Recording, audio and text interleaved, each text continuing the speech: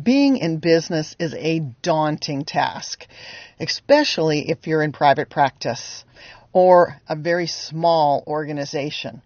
Large organizations have their challenges too, but small businesses have the difficulty of having to wear so many different hats. Small business owners and managers, franchisees, all of those upper level positions, you carry the load of having to deal with inquiries and purchases and listening to not only client stories and their challenges and problems, but employee challenges and issues.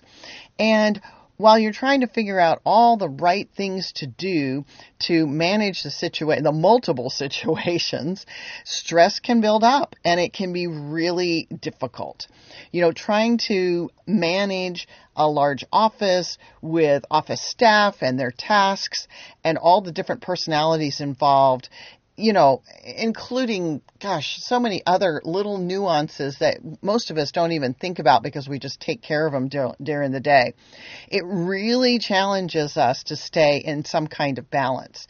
And given where we've been for the last 2.5, 3 years, the stress has been so high that even though we're back into a more, I'm going to use air quotes, normal lifestyle, a normal work style, balance did not return. In fact, I don't think it returned to even the same level it was prior to the pandemic. So, while we're trying to fill multiple roles and deal with our own mental and emotional health, and then we've got all these people around us that are also in crisis and upset and worry and concern, it makes things really, really difficult. So I wanted to share 8 tips with you today that can help balance your mental and emotional health. My name is Cheryl C. Jones of Simply the Best Results, and as a trainer, speaker, and coach, I teach business managers and owners, as well as their sales teams, how to master their mindset and use the law of attraction to easily attract their ideal customers so they can quickly reach their sales goals. Let's get on to the 8 tips that I have for mental and emotional health. Here's tip number 1. Start your day with an emotion-focused intention. So an intention, of course, is something that you want to have happen, right? So it's something that you intend to have. And so an example might be of an emotion-focused intention might be a day where you feel hopeful or delightful or happy. That's an emotion-focused kind of intention. So the idea of having an emotion-focused intention is to plan how you want to feel throughout the day rather than just allowing it to happen. A lot of people get up in the morning and they get dressed and they prepare to go to work and they go, oh, God, what am I going to have to deal with today? And that is also setting an emotion-focused intention because you're setting the stage for having disappointment, challenge after challenge, frustration when you focus on the negative emotions. But if you choose something much more positive and light and airy, and maybe you want to have fun at work today, then you can look for those kinds of things to happen in your environment, or even create them to cause you to feel happy, delighted, hopeful, whatever it might be that you'd like to feel today. So start your day wherever you are listening to this, because you've got daylight left, or at least part of the day left, and decide how you want to feel for the rest of the day. Tip number 2 is know your triggers. Know what topics cause you to feel negative emotions. When you can learn to delete those triggers from your subconscious brain, you can feel so much better, and you don't have to get triggered by things. Sometimes there's certain words that used to trigger me, and if I heard them, I would just get very irritated and angry. And I have learned to basically eliminate the emotion that was attached to those words, and no longer do they bother me if I hear somebody say it, or even if I hear somebody call me that word or that name. It doesn't bother me anymore.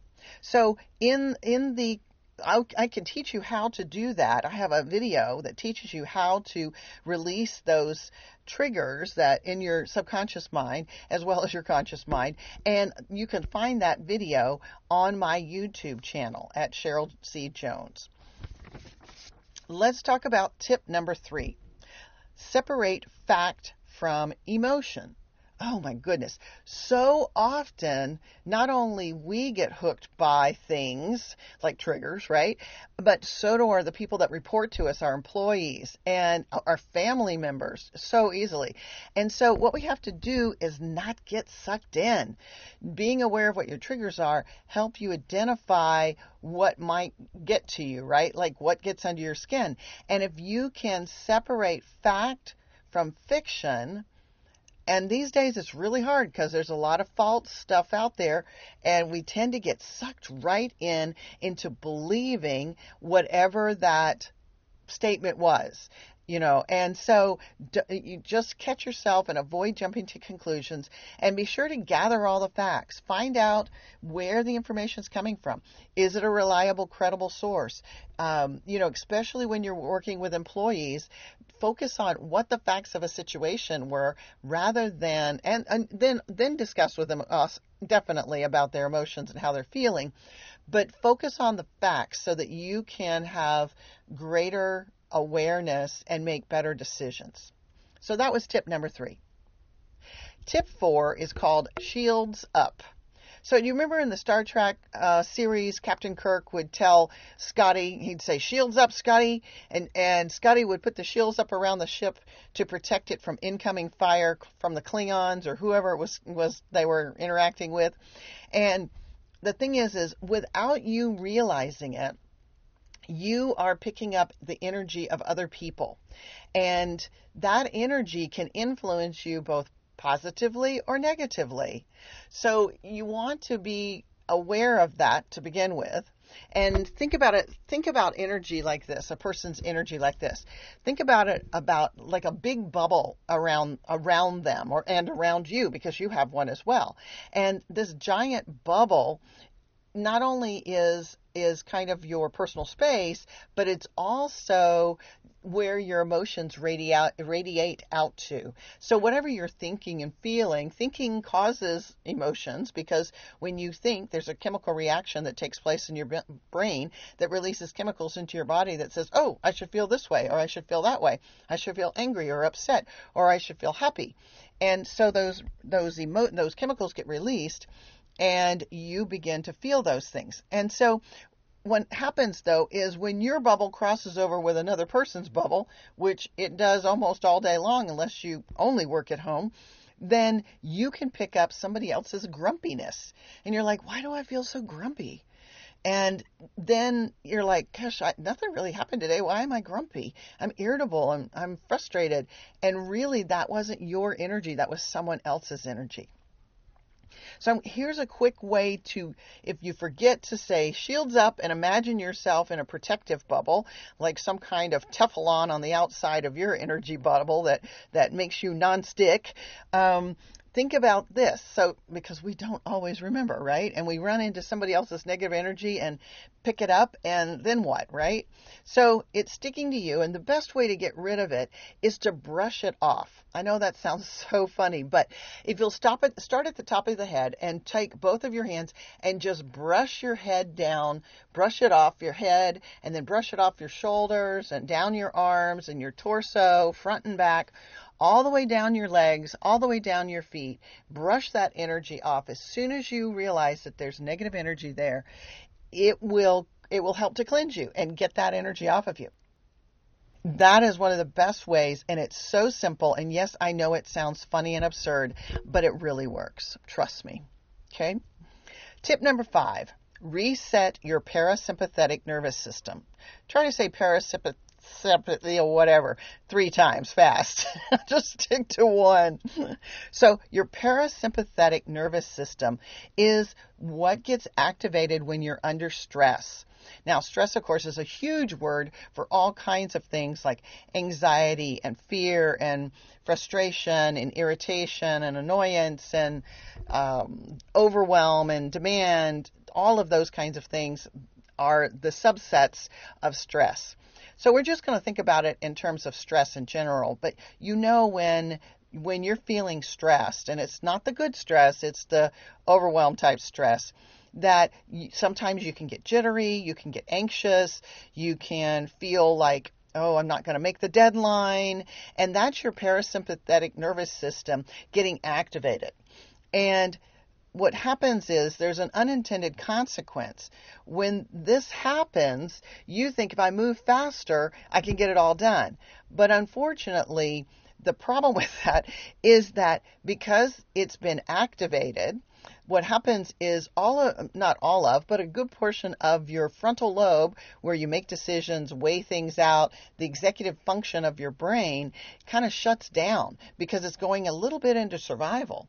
And so what happens is it then reverts to your limbic brain, which is in the back of your head, lower bottom near your brainstem, where it meets your spine. And that limbic brain only knows three things. In fact, it's called the reptilian brain for a reason. And the reptilian brain is all about fight, flight, fly away, or freeze. And so what happens is it can't do high processing and high functioning. So when our parasympathetic nervous system gets activated, we tend to revert to our limbic brain, and we're like, why is it so hard to solve this problem? And why is it I can't figure this out? I used to be able to figure this out. It's because the wrong part of our brain has been activated, and that information is not stored there, and we don't have all the resources in our limbic brain. So to get back to your executive brain functioning, you need to calm down your parasympathetic nervous system. So one of the best ways to calm the parasympathetic nervous system is to take a moment, just stop what you're doing, and gently tap on your collarbone. And use your fingers and you tap on your collarbone. If it's real intense, I would say use both hands and tap on both collarbones and just tap lightly and just tap for about a minute. And I know that might sound like a really long time or not a long time at all. But what you will notice is that it calms your senses. It calms your mind down. It calms your entire body down so that you can return to clear thinking, and it enables you to problem solve like you couldn't do before. And it enables you to return to clear thinking and just feel much more grounded. And usually the jitters and things like that, assuming you haven't had like 6 cups of coffee kind of thing and you're not a coffee drinker, it will calm you down and calm those jitters down as well. So give that a try. I think you'll be surprised at how effective it is. Number 6 on our list is strive for a higher vibration. So our emotions are vibrations, and and those emotions are on a hierarchy chart from highest to lowest. They've been measured. They have a frequency number that goes with them and with each of them. So if you've got, disappointment, sadness, anger, they wouldn't be all the same vibration number or frequency number. They would each have their own frequency number. The highest of the emotions with the highest frequency is love, and second to that is joy. And the lowest is shame, with guilt being the second lowest. And you can just kind of feel how that, just even saying the word, feels like it's very low resonancy and just such a low frequency. So sometimes we get up in the morning and we're fine, but then we run into traffic and we start thinking about all the things we have to do and the deadlines and so forth. And then we start dropping down into the more negative, lower frequency vibrations. And when we think about some of the challenges we might have with people, personalities, things like that, then, that adds to it. And so what we want to do is reach for a higher vibration. When you notice that, man, I'm feeling like I don't even want to go to work today, this is just going to suck, then it's time to reach for a higher vibration and do it quickly. So we want to look for a vibration or an emotion that makes us feel a little bit better. So sometimes what we might want to do is try to shoot for hope. Well, I hope that everyone shows up for work today. But that still feels kind of low, doesn't it? It feels a little helpless because hoping is hoping, you know, and you can go back to the setting your intention, your positive emotion intention for the day. You could try that. Or one of the other things you could do is you could remember a time where you felt really good, where you felt really positive and happy and joyful, and just run that videotape in your head. Play the whole scenario over, even if it's just, a 30-second moment in your time, in your life, you can just play that little section over and over again in your mind and remember how you felt. Remember that positive feeling and just, get into the vibration of it, and that will help you strive for a higher vibration. And so if you did that on your way to work in the morning, then it would really help you set the tone for the day, especially if you'd already head down the low road, if you will.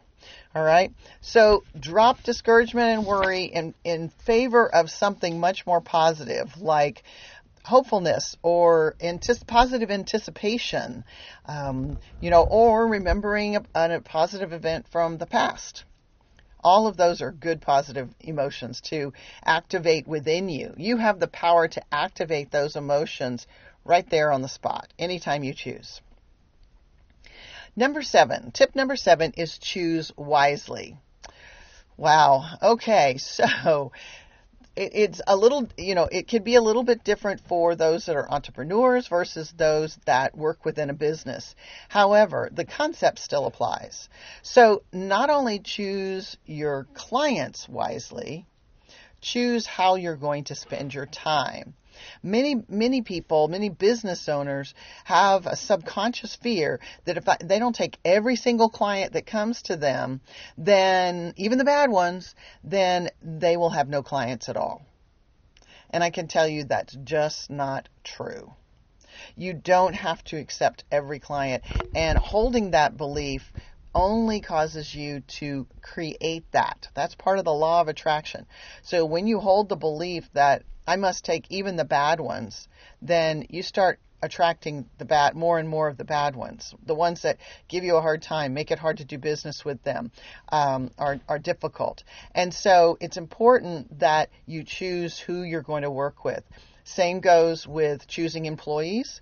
And when you're interviewing, if somebody's not a perfect match or a really good match, don't hire them, because there's likely you're going to end up spending a lot more time trying to convert them into a good employee than actually enjoying working with them.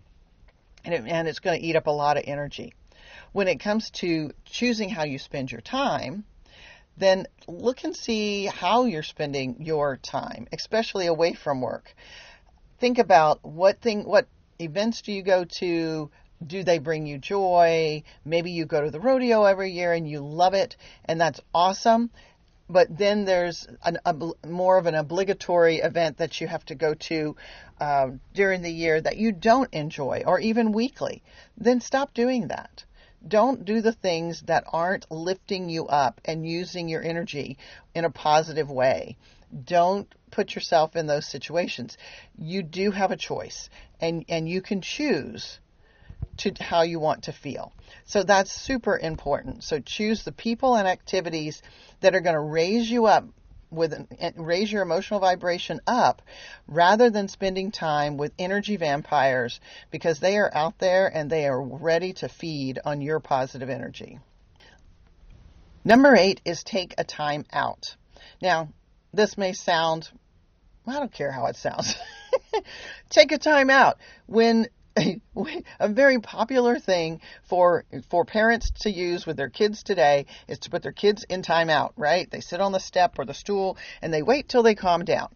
Well, you deserve a timeout.